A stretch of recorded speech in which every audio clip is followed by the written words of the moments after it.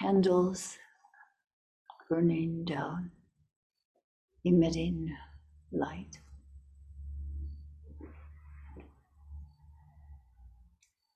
Sometimes incense also burning down, emitting fragrance.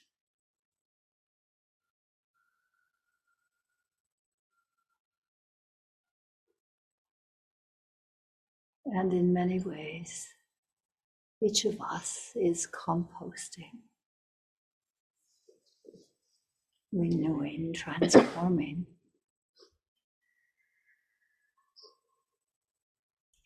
emitting awakening.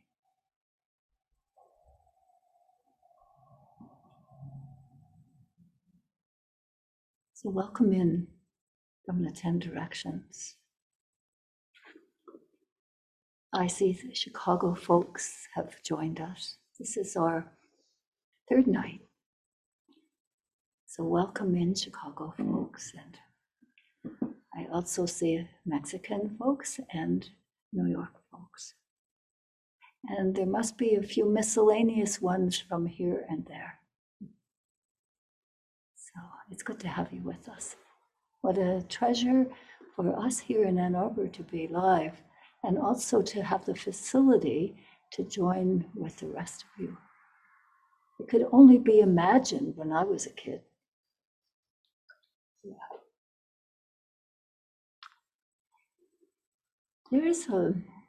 When I was with Venerable Samosunam on my first pilgrimage to Korea, I think it was in 1982 or 3. And one of the things we did was we went to visit wonderful calligraphers. And he would have them, while we watched, prepare the paper, prepare the ink, and do these calligraphies. And we would always say, what does it mean? Because of course it was in Chinese characters. And so that we would get the meaning on the back. And Sunam would remember it. And one of these Sunams, it was called it's a no Sunam. It's a retired Sunam. They're called no Sunams. Made one for me. And it was moon shining in 1,000 rivers. So I really liked it. It means that the Buddha nature is shining everywhere. Kind of, something like that. Sunam liked it too, so he took it. And I don't know where it is now. But I am truly grateful for many of the calligraphy pieces that we actually have in this temple. And there's one in the foyer. And it's one of the most powerful ones. It is, I think it was done by Wolhal Sunam. He was the best calligrapher. And it's really strong, wide brushstrokes. And what it says is, dumb person had a wonderful dream. Dumb, yeah, it's right there. Did you know that? We're walking by it all the time. Dumb person had a wonderful dream. So what is that about? Well, we think a dumb person cannot speak, cannot hear, cannot see. This kind of person that's in this thing. So that person, we would say, oh, too bad. But that person is then not subjected to all the sense impressions that the rest of us are. It's not continually bombarded from outside or inside. They don't function. So if you can imagine, we talked about, level and calm would be more easier if we don't have so much sense stuff coming at us, and we really do these days. So there's a sense of feeling and thinking, but not all the rest. Tasting. This is the dilemma that we're in these days, and that we have so much coming at us. And a lot of times there's an expression, don't make things, don't make stories. With this stuff that comes, we add to it. So it becomes double. In our Buddhist practice and in the scriptures, we call it, there's the sense impression, and then sometimes we get emotional about it. So that makes it double worse. And then a third arrow, make up a story about it. So we have all this stuff. First of all, whatever came in, and then an emotion that arises, and then a story. And then we're just dragged around by the nose, metaphorically speaking. So our practice is about working with this. And in our tradition, and in our Buddhist tradition, there are many ways to kind of work with this bombardment of sense impressions and their magnification. And in our Korean tradition, we have from Zen Master Chino, stopping and discerning. Thich Nhat Hanh has that, stop, look deeply, then respond. And also the other one is really pay attention and gather wisdom. But Master Heisham is Chino's successor, and Chino gave Master Heisham, Zen Master Heisham, all the treasury of his writings, and there was a lot. Chino lived from, I think it was 1158 to 1210, and it was a really pregnant time in Zen and Sun in Asia, where Koreans were going back and forth to China and meeting with a lot of great masters in China. And so Chino was the one that really consolidated a lot of that. He has a book, there's a book about some of that called Tracing Back the Radiance. It's a beautiful, you can kind of get the idea of tracing back to our original radiance. And so there was much teaching and practice about this, and it was particularly taken up by Heisham. And one of the things Heisham said that I found quite interesting, see if I can find it, that just keeping our eye on our meditation practice, our Wado practice, Master Heisham says, this is the fast track. That was interesting. I think it's, an interesting modern translation of whatever Master Heisham said. But sometimes, could we agree with that? Because it seems like meditation takes so much time to get, dealing with all these sense impressions especially. It takes so much time. I've been at it for already 40 years, and look at me.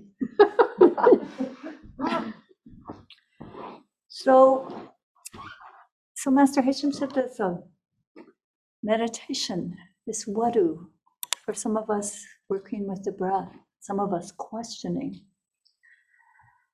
is the fast track. So well then, how could it be the fast track? Well, I think it's the fast track if you're doing it continuously. If you keep forgetting it and it isn't present, like right now, Are you doing your practice? What is it? What are you doing? That's a question that I asked in another talk. What are you doing? Actually, Sunam asked me that question. What are you doing? I bet you never even thought, well, if Haju's talking, I won't do my meditation practice. Or this is happening, how could you do your meditation practice? Balderdash. Got to try and figure out how so that you can be really present and concentrated, eh?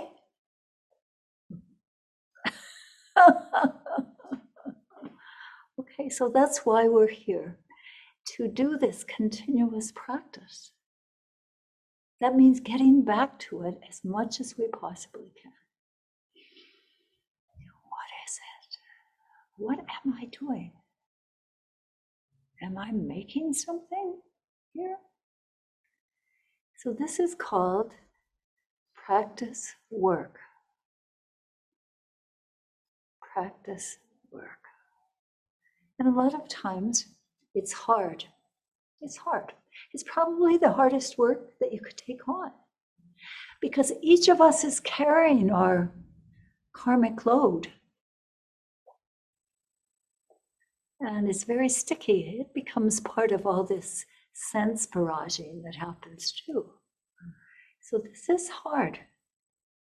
But I really appreciate that Samosunam, Venerable Samosunam, always said, I do things the hard way.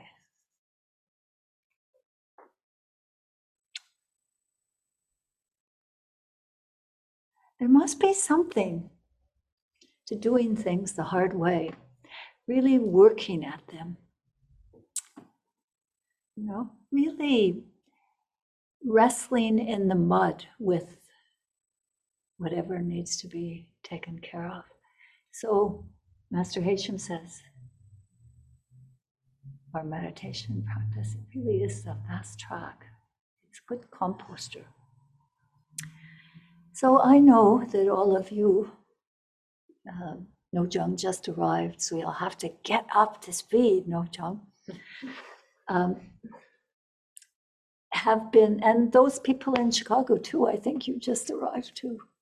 We all have to get up to speed, each in our own way, with working with our meditation practice. And then as we really work with it, there's some insights which come along. So we begin to, through our own direct experience with the practice and the practice in our life, to really have some insights and develop wisdom and spiritual maturity. And Venerable Samosunam gave us the meditation formula that can show you where you are on that. And by seeing where you are and what's before and after and around, it can help you with your practice. It can put a lot more focus to it. I'd like to just repeat it. Some of you have heard this before. But try to memorize it. Meditation is concentration. Concentration is oneness. Oneness, no self, no other.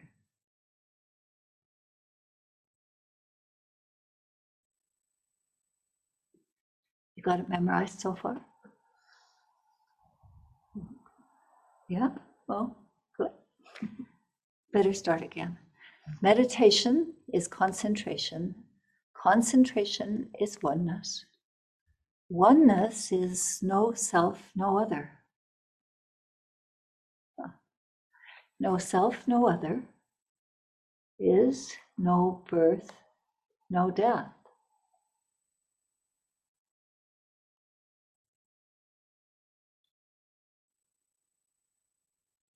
No birth, no death is true suchness.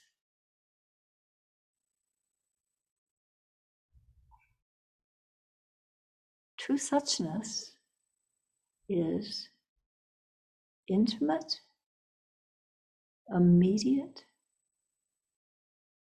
spontaneous, obvious. Just like this.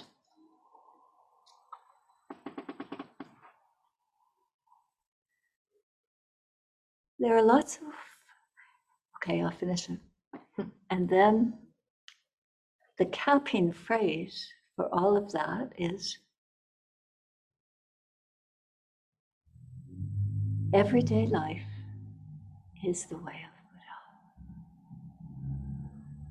The way of Buddha is everyday life.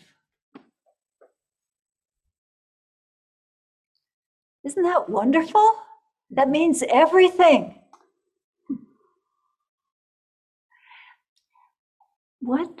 I don't know what part of this formula you relate to.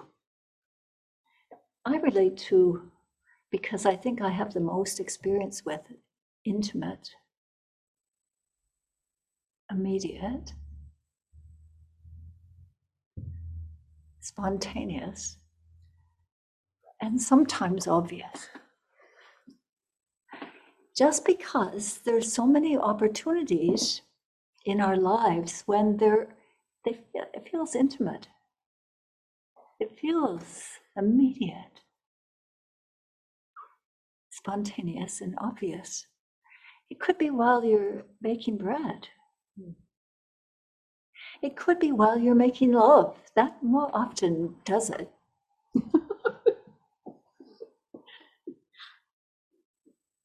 It could be while you're just looking at a flower.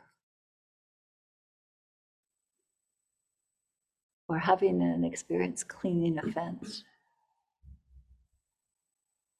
It's just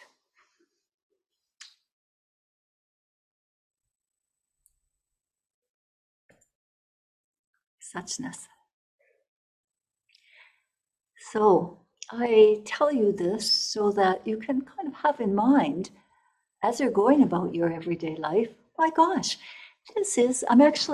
you see, if meditation is concentration, and also it gets to suchness, when you're in a state of suchness, it's like meditation.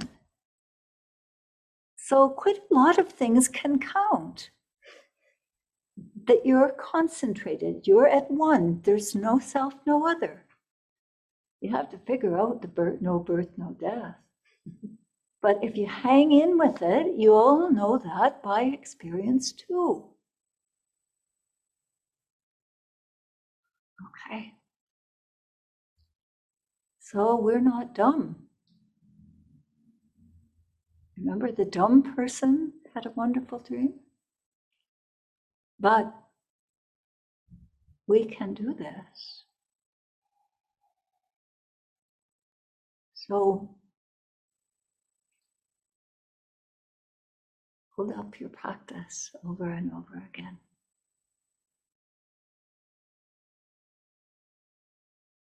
See for yourself. You can do it. Okay? Okay! Good. We also, for the folks that have been here, we have a lot more energy than we think we do, especially when we're doing something like this. And we've got a bunch of other people. Remember what Ichigan said. It takes unusual people to do unusual things. That was at the beginning of Buddhism in Korea. And we're pioneers right here. Each of us, wherever we are. So folks out there too, please. Throw yourself in. You know that expression, how do you save a single drop of water? Throw it in the ocean. Okay. May you remain a participant to the best of your ability. Okay, let's get back to meditation.